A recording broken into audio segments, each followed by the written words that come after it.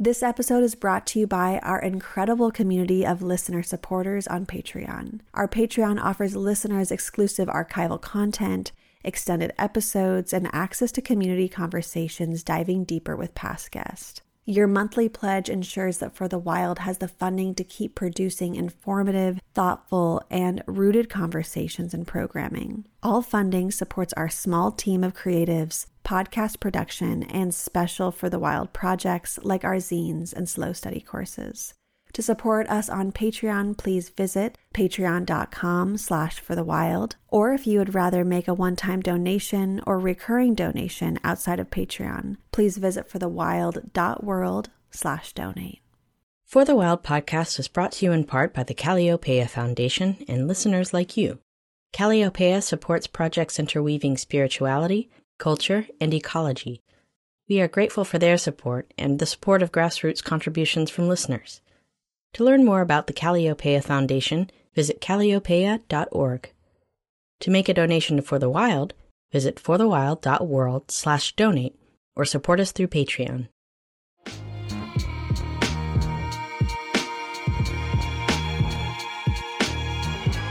Hey Feather Wild family, it's Carter Liu, joining you for this week's Homebound episode, Alnoor LADHA on Capitalists and Other Cannibals, originally aired in 2017.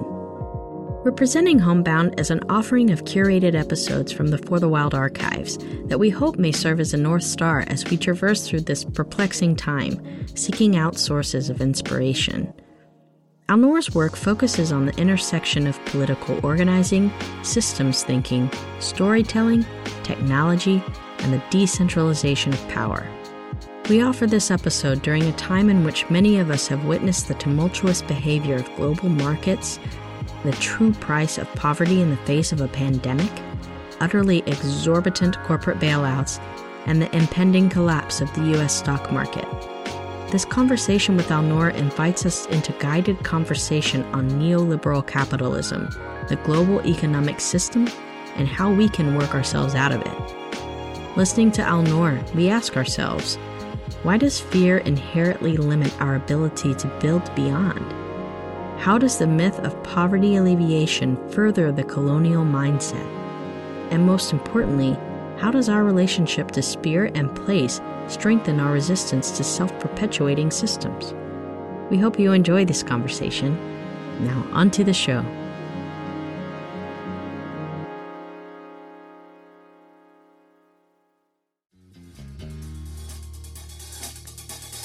Hello and welcome to For the Wild podcast. I'm Ayana Young. Today we are speaking with Alnoor LADHA. Alnoor's work focuses on the intersection of political organizing, systems thinking, storytelling, technology, and the decentralization of power. He is a founding member and the executive director of The Rules, a global network of activists, organizers, designers, coders, researchers, writers, and others dedicated to changing the rules that create inequality, climate change, and poverty around the world. Thank you so much, Alnoor, for joining us today. My pleasure. Thank you for having me. So, I was hoping that we could begin this discussion by laying down a foundational understanding of the greater global economic system. Neoliberal capitalism operates under the guise that if the global economy is allowed to grow unrestrained or without limits, then wealth will eventually trickle down sufficiently enough to alleviate poverty. But when you look closer and examine the history and origin of globalized society, rooted in slavery and conquest, it's easy to see the inherent fallacy of this idea. Nations that are considered poor, such as those in the global south, are in reality far from poor. They are rich in natural resources that the capitalist machine yearns for.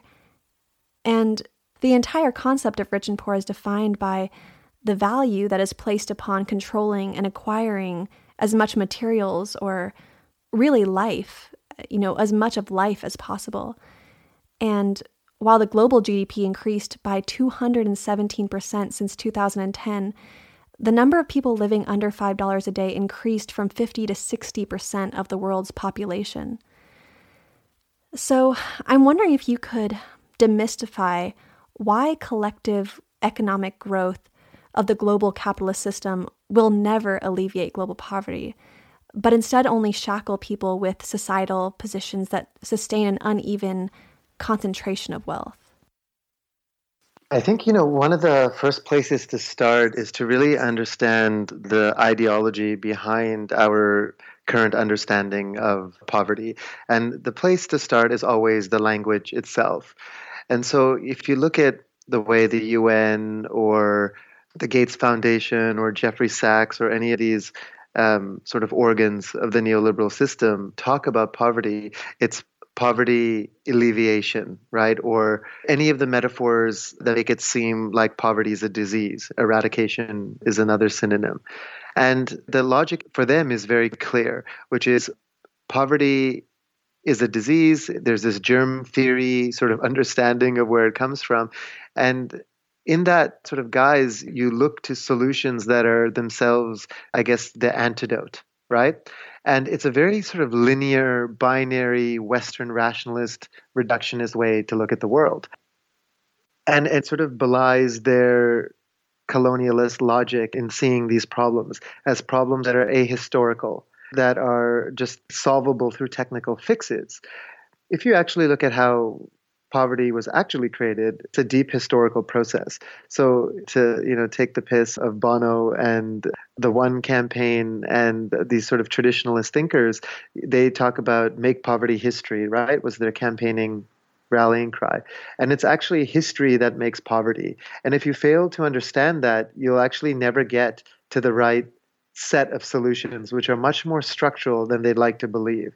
Because again, ideology and self-interest comes into play. It's not convenient for them to see it this way. So when I say history makes poverty, part of what we need to look at is the enclosure movement in the United Kingdom that really started privatizing public lands, that created the first big displacement of people, the sort of colonialism of the last 500 years that had this huge transfer of wealth from the south to the northern empire countries like the United Kingdom and France, Portugal, and later on the United States, and to this day, of course, the United States and all of these Western centers of power. And this was, of course, fueled by slavery and genocide and extraction of natural resources and wealth. And that hasn't never stopped. So until we really address that aspect of it, this idea of poverty alleviation as this trickle-down phenomena that if we just raise GDP, all boats will raise, is not only not true and sort of illusory in nature, it's actually a deeply political and ideological approach. And so the way the media portrays it is these people, the Gates and the Bonos and the Jeffrey Sachs of the world, are somehow these amazing do-gooders that are trying to really figure out these problems. But whether it's through avarice or ignorance, it doesn't really matter. What's happening is they're perpetuating a colonial mindset and they're perpetuating a solutionist mindset that's never going to get to the root. I'll just give you one example, and then maybe we can deconstruct their motivations a little bit together. But if every dollar of wealth created 93 to 94 cents ends up in the hands of the top 1%, well, by definition, wealth creation creates income inequality. It creates poverty. And this is hardwired into the logic of the capitalist system because, of course, a certain group of people, largely white Western Europeans, largely males, have had 1,000-year head start on this capital. And so, of course, the system is rigged in their favor. And income inequality and concentration of wealth is increasing ever more, which is also built into the system. So their only solution to address these problems is more economic wealth, and that's a convenient solution for them when they're the prime beneficiaries of the system. And as we reflect on the roots of capitalism and imperialism, the pervasive ecological and spiritual destruction it has wrought, and our collective journey towards decolonization, this question arises of how exactly this conditioning became so profoundly embedded within us and our societies. You have an amazing article, Seeing We to Go, on capitalism, mind viruses, and antidotes for a world in transition. And in this article, you delve into the concept of the we to go and how it defines the nature of modern capitalism. From what I understand, the Wetiko is a cannibalistic spirit within mythologies of indigenous nations, Algonquin and Ojibwe, etc., of Northeast North America. And, it, quote, delude their host into believing that cannibalizing the life force of others is a logical and morally upright way to live. Another, quote, raising the self-serving ego to supremacy. And so once you live in rejection of human exceptionalism and no longer separate yourself from the web of life, it's not difficult to acknowledge this cannibalistic nature of not only our political and economic institutions and societal superstructures, but also our consumptively conditioned colonized minds. So could you discuss the concept of Wetiko as a mind virus, this mass psychological infection, from the perspective of cultural evolution and memetics? Yeah, to go to this root, so Wetiko is the Algonquin word for this cannibalistic spirit, and in Ojibwe it's Wendigo or Wintiko and Powhatan. It's a sort of, I guess, common concept in some ways, and literally referred to cannibalism, the eating of flesh. And what a lot of this indigenous lore said was two things would happen when someone, out of necessity even, in a northern winter or whatever, ate another human being's flesh. One would be an icy heart, and the second would be this unnatural desire to consume more flesh. And when the First Nations communities of North America first interacted with the European colonialists, this word comes back into the vocabulary to describe the European colonialists, because that's how they saw their relationship with nature and of course with the First Nations themselves.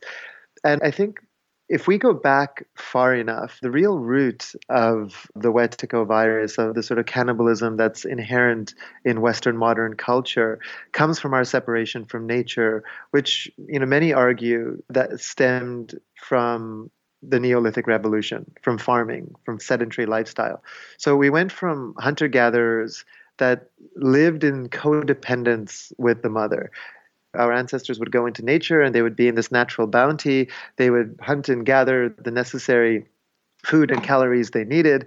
And we know from a lot of the research in cultural anthropology, like Marshall Sahlins' work, the original Affluent Society, that hunter-gatherers actually lived not what we are told, the Hobbesian worldview of a sort of brutish, nasty, short life, but quite the opposite. They were working 10 to 20 hours a week. Their average calories were about 2,000 calories per person. We know this from teeth samples and bone density and other things.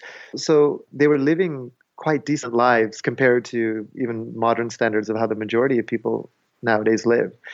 And not to say we want to go back to that way of living, but there's something really interesting that happens when our livelihood comes from taming nature and extracting from nature and this sort of farming mindset. And this initial separation happens. And we know that some of the first buildings that are built in the first city-states of Ur and Babylon are the granaries. Because as soon as you have a surplus of food production, you then create a place to store that surplus. And then you need a military or militia or police or whatever to protect that surplus. And then hierarchy is created and you have your, emperors and sun kings and all of that. And so, from Babylon to New York is just a very short distance, both psychologically, culturally, and temporally. And so you end up in this place where we value the sort of brute strength of the male, which creates this sort of patriarchal culture. There's a culture of extraction, of rape. We essentially have a rape culture as the dominant culture. That's what Western culture is. And I'm not just talking about the effects on women in this culture, and of course that is the dominant thread, but the mother herself, right, to Mother Nature, to Earth herself. And so it's really deeply embedded in the Western European psyche. And this is not to blame, Western Europeans. When we came out of the Fertile Crescent, those were the heavily populated areas, and then through colonialism and imperialism and war and violence and expansion, this culture has become the dominant culture. And the way it sort of affects us all is through memes, essentially, cultural ideas. And, memes just are essentially the sort of base unit of culture. And they're transmitted in many ways we don't even know, which is why understanding and deconstructing culture is so important to understand the ways in which we're controlled. And I also think that the sort of monotheistic religions, especially Judaism and Christianity, when they merged with capitalism in the Middle Ages, really created this toxic mix of sort of violent, savior, male-dominated culture that has mutated into what is now late-stage capitalism. And so we're all told that we need to work hard in a certain way to have certain status and to sort of represent our self-interest in order to create this perfect equilibrium, right? The invisible hand, Adam Smith's theory of the invisible hand, is the perfect mimetic virus, right? We know from 30 plus years of economic data that it's fundamentally untrue, that if people behave selfishly, there will not be a perfect equilibrium. Quite the opposite. You'll have the culture we have here, the dominant Western culture, which is destroying the planet, which is creating mass inequality, poverty, resource extraction, violence, etc., etc. And that is the logical outcome. But yet, in every economics textbook in the world, basically, we're told that this invisible hand is the sort of underlying logic of a well-functioning economy. There's a great Daniel Quinn line, who's the author of Ishmael, where he says, "The new world fell not to a sword, but to a meme." And this is probably the meme. You sit there handing down orders. You examine the terms of the deal. A car is always waiting. Other hands turn the wheel. The doors slide open before you. The doors slide shut behind. Other hands carry your luggage. Weightier matters engage your mind. You take the gold out of the earth. You throw the corpses in. One crop is as good as another, as long as the cash keeps pouring in. The wheels must never stop turning. The machine must be obeyed. The future has got to be fueled, and there's a price to be paid. Black like the dust, brown like the earth. This is our land, the land of our birth. Silently digging, digging our graves, choking our bodies, choking our lives. Living on scraps, dying in debt, digging in darkness, so our children can eat. Once we were free, greeting the sun, sharing the earth, giving thanks to the corn. Sang with the waters, sang with the wind, danced with the drum, circled without end. Now we are silent, they have taken our tongues, they have taken our pride, they have taken our songs. Only our bodies, only our eyes, burn with the memory of the old ways. Brown like the earth, black like the dust. Who can we turn to? Who can we trust? It's so incredible to look back into history and look at what we're dealing with now and at least begin to understand these memes and the mind control that we're under. But, I feel that wider circles of people are coming into recognition that industrial society, in its unwavering attempts to consume the last remaining intact pieces of our land and waters, is edging closer and closer towards total collapse. And it seems that even the system itself has a knowledge of this. And then in response, we're seeing fearful expressions of that, such as extreme leaders coming into power, not to mention the fossil fuel extraction backed by the hands of militarism and war.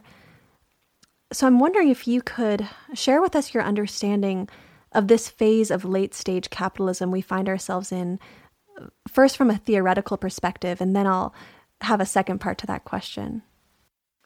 When you say a theoretical perspective, it's interesting because I immediately go to more of a spiritual perspective because, this crisis is not just political or economic, it is deeply spiritual. Modernity, as defined by the dominant Western culture, by a sort of faux democratic neoliberal capitalist system is really the height of spiritual bankruptcy. We've had this strange, like secular Judeo-Christian ideology imposed on top of a neoliberal system that incentivizes selfishness and growth at all costs. Those are sort of the underpinnings of the sort of broader malaise that comes from this disconnection from nature that we talked about. And I think what we're seeing happening is nobody really knows what's happening, and nobody really has a sort of a broader perspective, because our education system of the last 500 plus years has really lost all touch with the original wisdom of our ancestors, that indigenous knowledge that was always sort of rooted in the symbiotic relationship with Mother Nature and Mother Earth. And so we have this system that's bereft of all value and all meaning, that's driving this capitalist machinery. It's like we have created our own greatest artificial intelligence, which is the market mechanism. And it's not guided by any set of first principles, like any understanding of why we're here as a species, where we're going, what's our purpose, what's our relationship to nature or the broader cosmos. We have no cosmovision in modernity. And what's replaced it is this scientific, materialist, rationalist worldview that makes us believe that we can understand all natural phenomena, categorize it, and control it. And that is a very poor substitute for a spiritual belief system or a cosmovision of any kind. And so I think what's happening, even with the Trump phenomena, is in absence of any sort of meaning or deep spiritual experience, and when you have an architecture around us that's been created to separate us from nature, the urban environment being the exemplar of that, cement and high-rise buildings and mass density. And we are living these lives of complete confusion and complete disconnection. And so in some sense, it's no one's fault, right? And in some sense, it's all of our fault.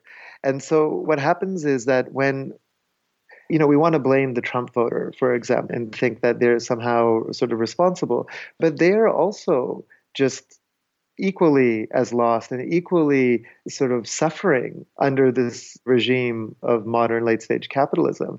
I think part of what's happening is we have to find that place within us that allows these things to exist in our field. There's a 1%er in all of us. There's a Donald Trump in all of us. And they wouldn't exist if it didn't exist within us. And that's not to say, and I know this is sort of common spiritual and New Age belief that all that matters is the inner work, therefore they'll draw that conclusion.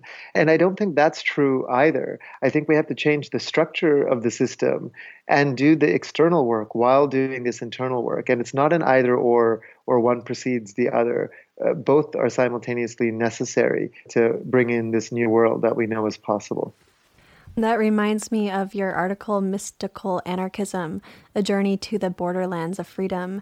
You urge in that article that we need these three levels to happen simultaneously. And with that, I'm talking about, focus on inner work in the self and building alternatives at the community level, and then tackling the larger superstructures. And I think as we envision this dissolution of neoliberal capitalism, discussions on how to move forward grow and diversify. And what I want with this question is, what does this transition away from capitalism tangibly look like? How do we practically get there? And are there any examples of the ways in which we can create positive feedback loops?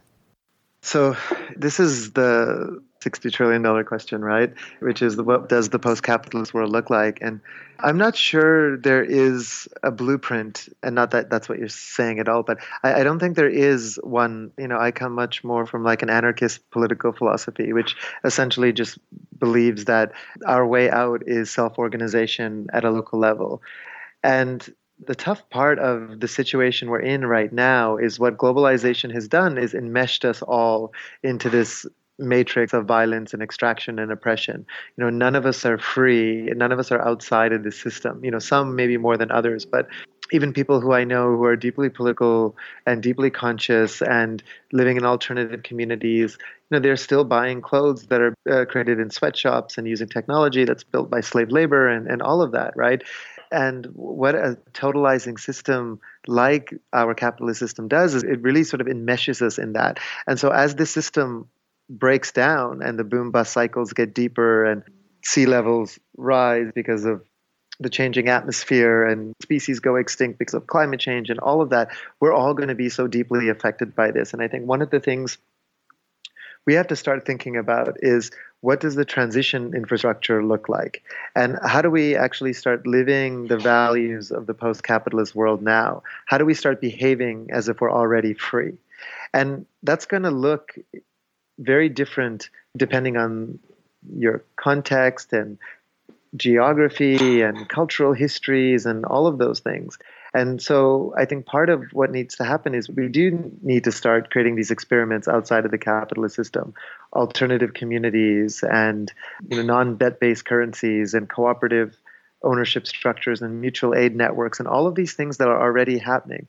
But at the same time, we can create the best systems outside the structure, but if we don't have a deeper spiritual practice and a community of practice to do that work with, we're just going to replace one system for another because we're going to import the values of hierarchy and oppression and patriarchy and all of those things that are embedded within the capitalist logic. And so there's a series of things that have to happen simultaneously. And there's a great line from Dieter Doom, who's the founder of Tamera, an alternative community in Portugal, where he says, "The mind is the base station of capitalism."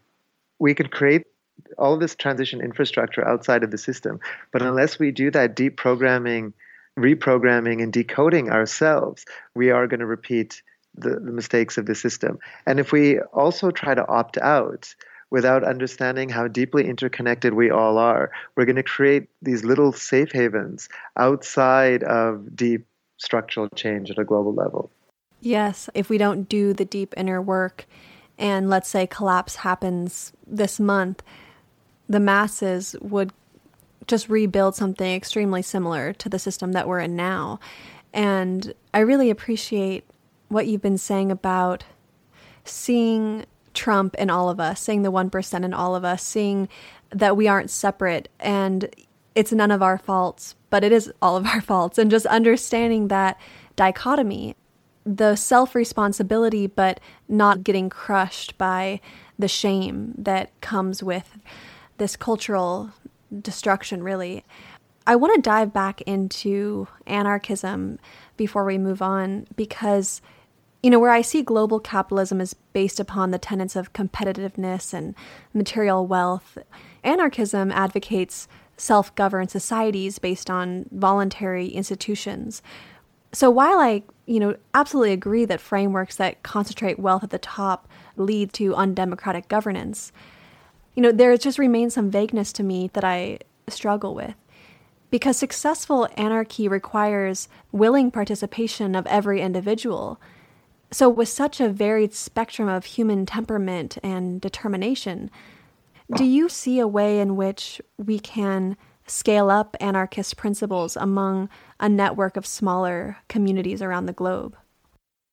Yeah, I do. I'm not sure. I think we're given this false choice that either there'll be this centralizing government that will sort of coordinate our efforts, or there's going to be this sort of breakdown and disillusion of organizing at a small scale. I think anarchism as a word has been tainted because the dominant culture needs to taint it because it is in many ways the only sane and viable alternative.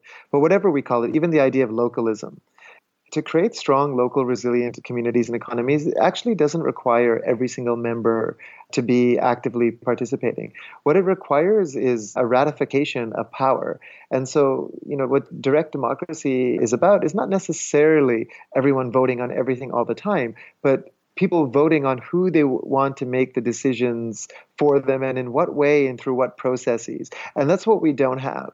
So the democracy we have in this sort of electoral system is we are given a very sort of finite set of constraints. And within that, we vote one crooked politician or the other, or one crooked party versus the other. And there's no choice in that. There's a principle in anarchism called subsidiarity, which is basically de-evolution of power down to the people who are most affected. and allowing the people who are most affected to make those decisions on who will decide for them. And I'm not opposed to government in a blanket sense, even at a national level or a state level or whatever. But I think the role of government should be to localize power, because the people who are living in community know how to best govern themselves. And that's the kind of system we have to figure out. And actually, that system will be, if we're using capitalist language and understanding, it actually will be much more efficient. And it would probably cost us much less. And we would be much happier. And people would have a much stronger sense of autonomy and agency in their own lives. And I actually don't think it's impossible. We also have to look at this from like a historical context. In some ways, globalized capitalism was sort of necessary to get us to a certain point. It's clearly outlived its purpose. It's clearly creating much more damage and pain and violence and the destruction of our planet than probably ever needed to. But it did create this global infrastructure and this connective tissue and things like the internet and sort of an understanding of other cultures in a way that we probably wouldn't have had. And so the question is, how do we take the best aspects of this globalized system and synthesize them, and take the best aspects of anarchism and localism and synthesize them, and the best aspects of Western culture and technique and synthesize them, and indigenous culture and the original wisdom, which have been, proportionately misrepresented, if at all, in our dominant culture, and go back to those values and decide for ourselves what we want the post-capitalist world to look like.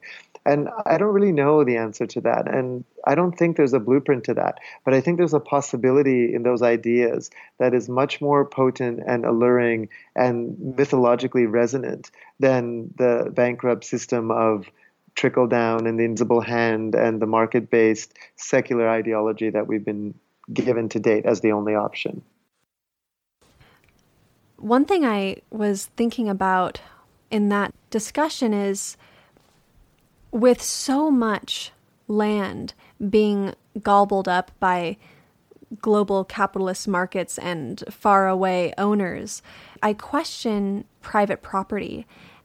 I'm just wondering, how do we tangibly dissolve the boundaries of private property on a small scale, as well as larger scales such as national borders, particularly when the protection of such imaginary lines is so highly militarized? I guess, in other words, I'm asking, how do we re-inhabit the commons so that we can put these other practices into place? Yeah, so this is such a critical question, because if we look at what's happened historically, we used to have many ways to access the abundant wealth that exists on this planet. We used to have trade and barter and gift and hunting and gathering and fishing and all of those things. And now what's happened quite intentionally is that there's a monopoly on access to goods and services through debt-based capital that is printed by private banks and Federal Reserve systems. And so the commons itself has been privatized, and there's no other way to access the commons except through debt-based capital. And in order to acquire that, you have to succumb to the logic of the system, which is psychopathic and short-termist and greedy and life-denying. So you either opt into their system or you don't. And so one of the things we have to start thinking about is, how do we create wealth in all its myriad of forms outside the existing capitalist structure? And there's many ways to do that, right? Just the very act of gifting undermines the logic of the capitalist system, which is all about transactionalism and commodification and all of those things. And so there is a way to undermine the logic, but we have to do it at a much more structural level. And I think there's a sort of a suite of ideas that are emerging in the global consciousness. One of them being universal basic income, right? Imagine everyone in the world got $20,000 or $30,000 a year. It's an idea that got resonance between both the left and the right, and of course for the wrong reasons. The right wants to cut Social Security and social benefits and all of those things, and the right wants to bring back some kind of welfare state and prop up the economy through sort of Keynesian style spending. But there's a broader game at play here, which is, you can imagine that if we created our own currency, whether that's a cryptocurrency or just, let's say, a tool to administer this, you could create a currency that was a complementary currency outside of the debt-based system that sort of had more of the values we would like to see. For example, it could be a demurrage currency, a negative interest currency. Money could decrease in value like every other commodity, grain, cattle, etc. These things don't have compound interest. They're not growing exponentially, and therefore debt would not grow exponentially. And it would also disincentivize hoarding. If you didn't spend that money, let's say it decreased in value, I don't know, 1% a quarter or something, you'd be incentivized to use that money or give that money away or whatever. It would also free people from the tyranny of bullshit jobs and help create a spiritual creative renaissance on this planet. If the sort of algorithm of that money, if you will, accounted for carbon miles or some other way to measure local spending, you could incentivize people to create strong local economies and disincentivize them from buying globalized goods. There's no reason we should be shipping asparagus from Thailand to Vancouver, right? And if the externalities that are now just so casually put out into the system by corporations who don't pay any of those costs, if those were internalized within this kind of system, you would vastly shift the way goods and services are valued. And then you could also account for things like income inequality, right? If you and I are both cobblers and you're more charismatic than I am, or you have a piece of technology, this type of currency could account for knowing how much income I'm getting from my livelihood versus you. And then I could have, let's say, a higher purchasing power to sort of account for those types of income inequalities. So you could see how these new systems that are emerging and these new ideas that are emerging, even though they're coming from the old logic, if repurposed, could sort of vastly, shift the structure of how we interact. In some ways, it doesn't matter what the ideas are, but what matters is the values that are at the heart of these ideas, which is why localism or anarchism is such a potent philosophy, because it's not about the mechanics or the delivery mechanism of how these things happen. The question is, do these things share the values of altruism and cooperation and generosity and interdependence and valuing the commons over privatization and all of these things that we know are so necessary for living sort of a thriving existence, an existence that's in symbiosis with nature, and a sort of set of values that we actually aspire to as a civilization. And that's what's really critical about all of the post-capitalist alternatives. As you were responding to that question, what was popping into my mind was, we have things that are local and, putting these systems into place that, like you said, could make life actually thrive. And then it's funny because we're sold this other story that to make things thrive, we need technology. We need the solar plants. We need new and better and more efficient. Like you had said, though, I love how you had talked about the word efficient as this colonial word. And so I was thinking about your article from, I think it's Standing at the Gates, Our Generation Has to Convert Ideas of Change into Action. And, this idea that the faithful validation of elitist science has just glorified technological advancement at all cost. And it's bringing rise to the belief that human ingenuity has the ability to overcome the limits of Gaia. So I'd love if you could speak about the danger of techno-utopian worldview and this growing field of artificial intelligence and just the flaws of such scientific progress. Yeah, I think there's many spells that are cast through the dominant Western culture. And two that are the most pernicious in some ways is the idea of progress as linear, as this sort of constantly self-improving system that has led us to this logical point, which is the height, of human greatness, and this idea of ingenuity and competence, that somehow human beings can get themselves out of any situation and solve any problem. And I think the opposite of that is not misanthropy. It's not to say human beings cannot do that, but it's to recognize our own hubris and the limitations of the natural world. And when you combine this fallacy of progress as linear with this idea of ingenuity, and what's important for us to understand is, well, where is this message coming from? And who's actually controlling the agenda of technology? And if you look at, for example, the sort of Silicon Valley, Largely, these people have gone to the same elite schools, the Stanfords and the Yales and the MITs, or the Indian equivalent IIT, and all of these sort of highly rationalist, highly limited types of education. So they learn to be clever but not to be wise. And they're completely disconnected from nature. They're the largest prime beneficiaries of the capitalist system. And they then have a monopoly on the human relationship with technology. And so we're actually developing our relationship with nature through these sort of elite institutions that are largely white, that are largely male, that are largely rationalist. And that is hugely problematic. And their level of optimism is also problematic because they don't really feel the effects of their own externalities, or they don't feel the consequences of the destruction that has been left in the wake of their way of living. If you're a developer in San Francisco, or working in an artificial intelligence lab at MIT, what do you really know about how 99% of humanity is living their lives? What do they know about the people living in the slums of Bombay or the townships of Johannesburg? Very little.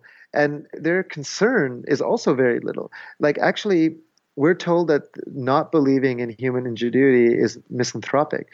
But actually, overemphasizing technology and sort of linear progress is the most misanthropic act. And it's also an act that is anti-life in itself, because it doesn't take into account our symbiotic relationship with nature. We're not at the peak of evolution. We somehow think we've evolved outside of our host mother, outside of Gaia. But actually, we're just the youngest species in an evolutionary order, and we may be required in some ways as a companion species, but not if we destroy all other life, as a consequence of our behavior. I think James Lovelock and others have talked a lot about this, that in Gaia theory, that we're not a necessary species in the same way as sort of a keystone species is in an ecosystem. Gaia is deciding whether we're worth it or not.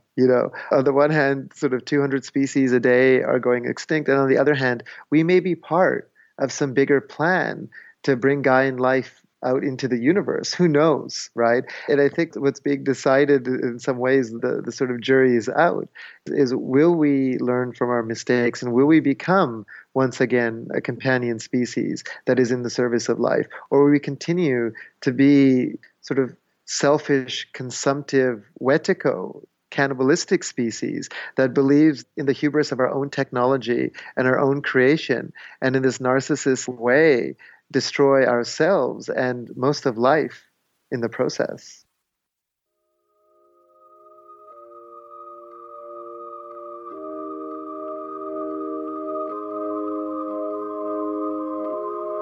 Take me back again to where I lost my way and gave up everything. The beating of a drum to follow and become. Just left of center storm, disheveled, slightly worn. Right back where I started from, through the gates of a sacred holy place. White statues in their drapes. Right back where I started from. Right back where I started from. Right back where I started from. Right back where I started from. There's a circle that someone has drawn. Follow it back home where I belong. Right back where I started from. Right back where I started from.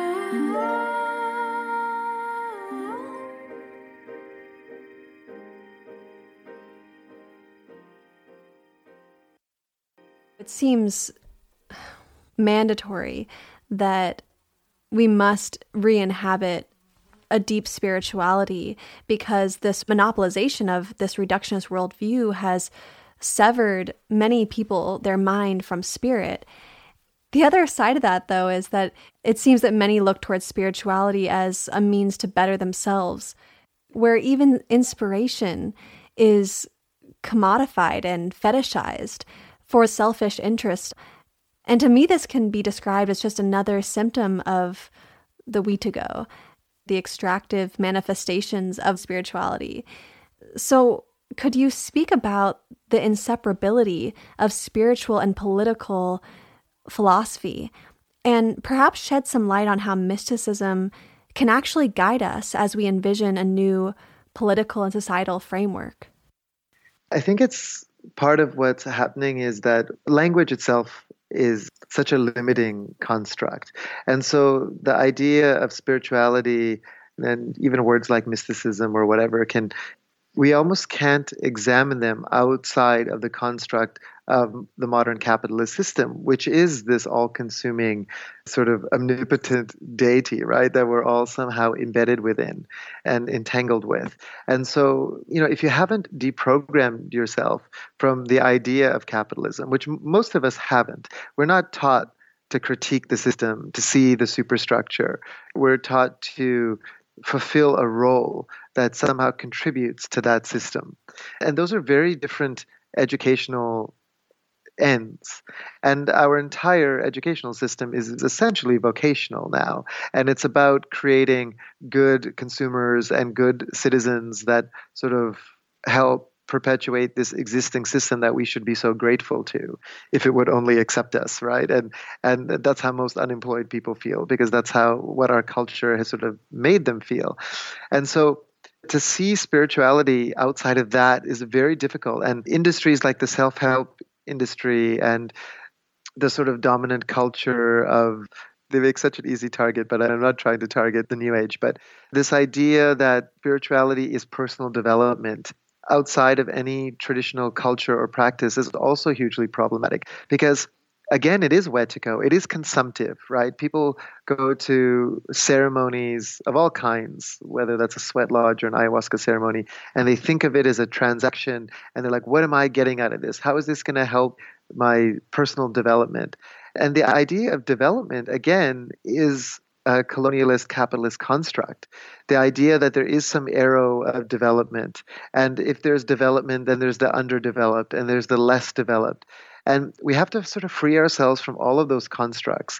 The way Eastern mysticism or yoga or Ayurveda are being used now is in order to help Westerners become better capitalists, so they could be more flexible, so they could be faster day traders or have more balanced minds when they're going into the office environment. This is why the deprogramming has to be so all-encompassing.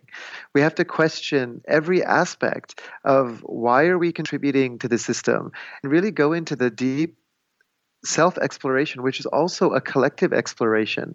And what that requires is the transcendence of subject-object duality.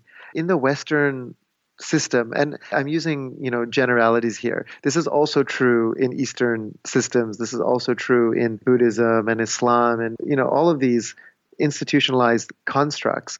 We are somehow taught that the primary identity is the individual identity. Just think about every interaction we have in the outside world. We're filling out forms with our name on it. We have to show our IDs and our passports, and we're asked what we do for a living. And it's just this reification of the I and of the self and of the ego. And then we're told, if we're lucky, that occasionally there's this universal identity that we can get a glimpse of through mystical experiences or psychedelic experiences or whatever. But if you look at the great mystical traditions, whether that's indigenous cultures or Sufism in Islam or Kabbalistic traditions in Judaism or Gnostic traditions in Christianity, the primary identity is the universal identity. And the secondary identity is the small I, is the self. And the goal of a lot of these practices, including Tantra, including the use of sacraments like ayahuasca and San Pedro and Iboga and all of these traditions, is to sort of transcend the subject-object duality, which is the most difficult thing to do.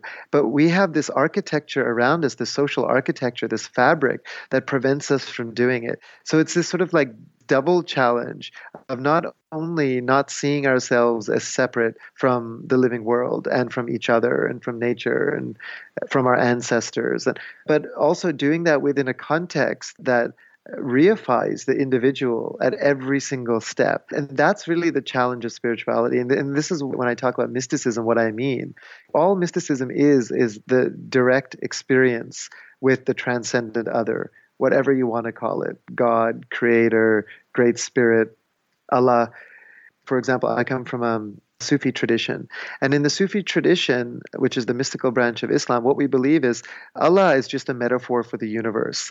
And we are Allah unfolding on itself and becoming self-aware of itself. And the Vedic traditions, the Vedas are the sort of pre-Hindu spiritual texts that both Hinduism and Buddhism and other branches of Eastern mysticism come from, have a very similar belief set, that we are essentially consciousness becoming self-aware. And to hold that perspective is a very challenging thing, especially when you don't have a tradition to do it within. And I'm not a traditionalist by any means. I don't believe in sort of old style lineage and, needing to sweep up the ashram for 10 years and getting transmissions from a guru and all of that. I believe in direct experience, but I think it's also helpful to study and learn and understand the mystical aspects of these great traditions in order to synthesize and create our own way. And then the last thing I'll say is I also really believe in the plants. I think having a direct experience with plant intelligence, whether that's through ayahuasca or psilocybin mushrooms or San Pedro or what have you, is one of the most effective and direct ways to have that type of Gnostic communion. These plants are hundreds of millions of years older than us in evolutionary terms. All the great civilizations we know have had symbiotic relationships with sacrament master plants, teacher plants, except for Western culture. And we can see where that's led us. And I think there's a beauty in humbling yourself in front of a super intelligent plant that holds these psychedelic keys and go into the boundary dissolving space where we can see the programming of our culture and our limiting beliefs and how they've been foisted upon us, whether those are capitalistic or institutional religious beliefs or family, cultural beliefs that are products of nationalism or whatever. All of these limiting beliefs are preventing us from sort of achieving this state. And without sort of achieving this state, it's very hard to get to that place of subject-object duality because it just then becomes this intellectual thing you're trying to understand rather than actually becoming it. And that's really the key, I think, and a sort of a challenge for us as a civilization. How do we take these things from abstract knowledge to deep innate wisdom? And I don't know of a surer method than humbling yourself in front of the plant. When I say things like that, people think I'm somehow being dogmatic, right? And the plants are the only way. And I really believe truth is a pathless land. I see my mom's practice, for example. My mom meditates every day from 3 to 5 in the morning. She has since she was 7 years old, and she took a vow to do that. And she can get into these states through that practice or other Sufi practices like the whirling dervish practice of the dance or yoga or other forms of meditation or chanting or tantra or whatever. There's many ways to sort of get to this state of transcending subject-object duality. But what the plants do is that they're the direct emissaries of Gaia, and they hold their own consciousness. And the communion with those plants provides insight, and it's not the answer. You still have to do the work, and different plants will give different messages. I think it is another tool and another practice and another avenue to get to these states that are somehow sort of disconnected from us, largely because the dominant culture villainizes them. And that's why I overemphasize them, right? And anything the dominant culture tells us we shouldn't do or makes illegal or diminishes even culturally is sort of a clue to where we should look. That's how I see it. Well, people ask me, what does the post-capitalist world look like? And, I don't know. But what I say is just like we take the dominant capitalist system and turn it on its head. And it's most likely going to look pretty much the opposite of what our current system looks like. So in our current system, we value abstract thinking like high-velocity trading and running a hedge fund, and we devalue important work like raising a family and educating our children, and we essentially just have to do the opposite of what Wetiko culture is doing. And the plants are the sort of ground zero of that starting place. Well, I couldn't agree with you more that plants are the ground zero. And from personal experience, just being with plants, whether I'm ingesting them or breathing them in or just being quiet with plants, has completely guided my existence and fulfilled me in a way that I didn't even know was possible until I began a relationship with plants and soil and fungi and just the whole community that creates life itself. So I am very much in agreement with that. Just getting out of the human mind, the human language, the human supremacy, and opening up to all the different forms of communication and all the different spirits, and to me, their kin, and to be able to listen to them and their needs and their wisdoms is just so, it just expands the heart and the mind in a way that I think is mandatory to really begin to understand what we could transition into. I think it gets tricky when we stay too much human-centered. And I know for me, it can kind of get me into vortexes where I can't get out of it. But when I open myself up to the intelligence of plants and life, things become so much more clear and priorities shift drastically. Where I want to go back to wrap up this conversation is bringing up the rules, the organization that you founded. And, one thing I found really interesting is many of us think about the World Bank or the Red Cross or basically thinking that there's other institutions that are taking care of things. Money is going into places that are actually helping support people in other places. And it's really not true. That's just one thought I had, but I would really just love to open up the floor to you and encourage you to speak about the rules, but also what is the most passionate thing that you are driven towards right now with your studies and activism and research? It's a great question, and it's sort of an ongoing inquiry. I feel like part of what we're trying to do at the Rules is help bring what seem like radical ideas and alternatives into the mainstream discourse in a way that makes them feel like common sense, and to expand the Overton window, the concept in sociology of what it is deemed acceptable to discuss, and sort of shatter this illusion that there is no alternative. It's a broad inquiry. And a lot of what we're thinking about right now is the role of something like universal basic income, but also things like regenerative farming. We know that certain types of organic, no-till regenerative farming are sequestering huge amounts of carbon that if done on scale, we could probably not only mitigate climate change, but potentially reverse it. And a lot of these solutions already exist, and a lot of the sort of community models that are inherently post-capitalist already exist. You asked me for inspiration earlier, and I think I either got distracted or evaded the question somehow. But I think communities like the Zapatistas, the autonomous community and region in Chiapas, the Zapatistas are this amazing group of people, farmer peasant activists who have really created the post-capitalist world and have created an education system and an ideology that's deeply rooted in indigenous wisdom. And we're seeing it happen all around the world. And what we're really interested in is finding these alternatives and helping to amplify and promote these alternatives. But I think what's necessary is both resistance and renewal. We can't just fight the old system, which is like where the traditional left is stuck, for lots of reasons.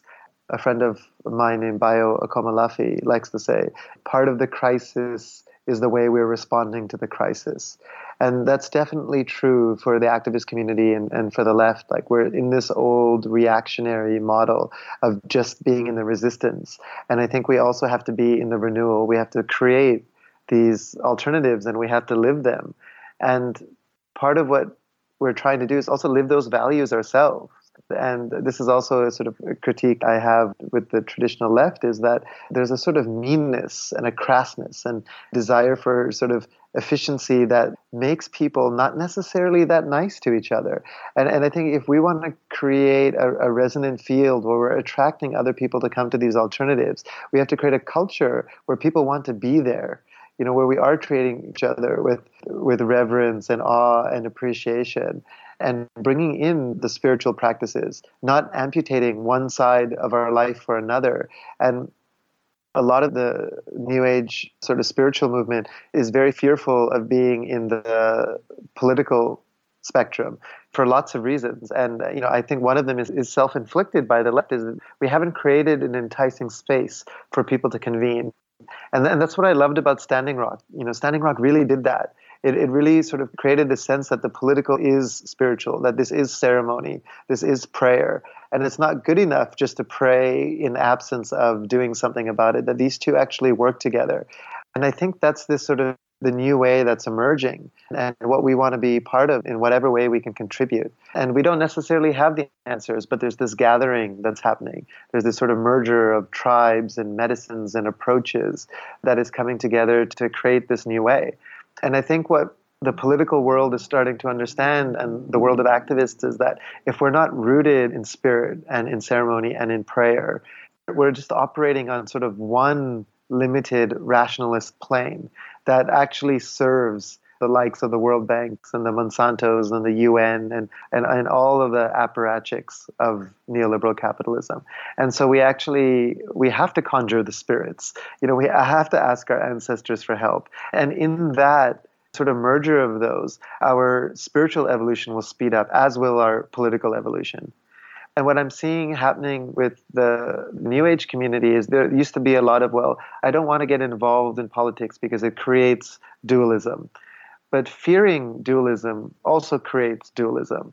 And they're understanding that there has to be a more integral yoga, which is like what Sri Aurobindo, the great Indian mystic of the 50s and 60s, used to talk about, is the aim is not to meditate in a cave, but to change the third dimension. That is the application of the spiritual work.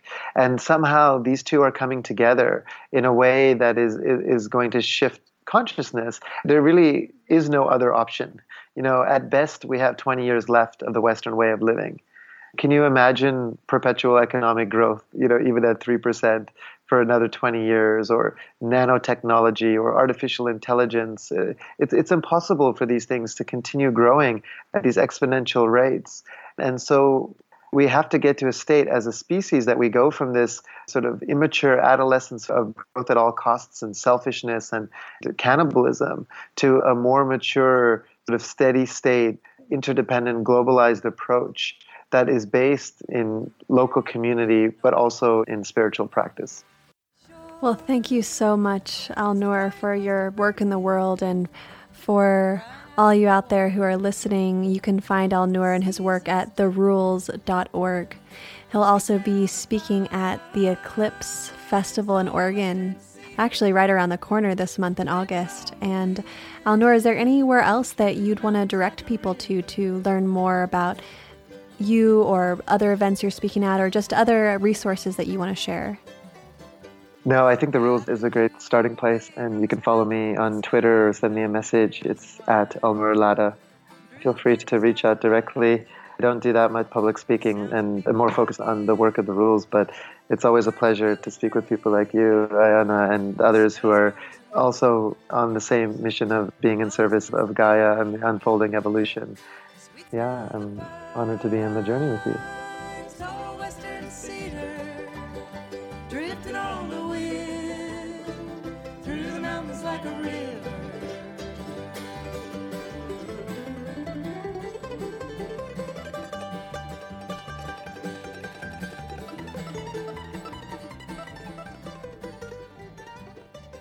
Thank you for listening to For the Wild podcast. I'm Ayana Young. This episode is in partnership with Oregon Eclipse and Living Village Culture, who will be hosting the Shrines to the Cosmos, facilitating the community eclipse ritual, and teaching their ritual performance immersive at the festival this year. Head over to livingvillageculture.com and OregonEclipse2017.com to learn more. Alnoor, as well as myself, will be talking this year at the festival.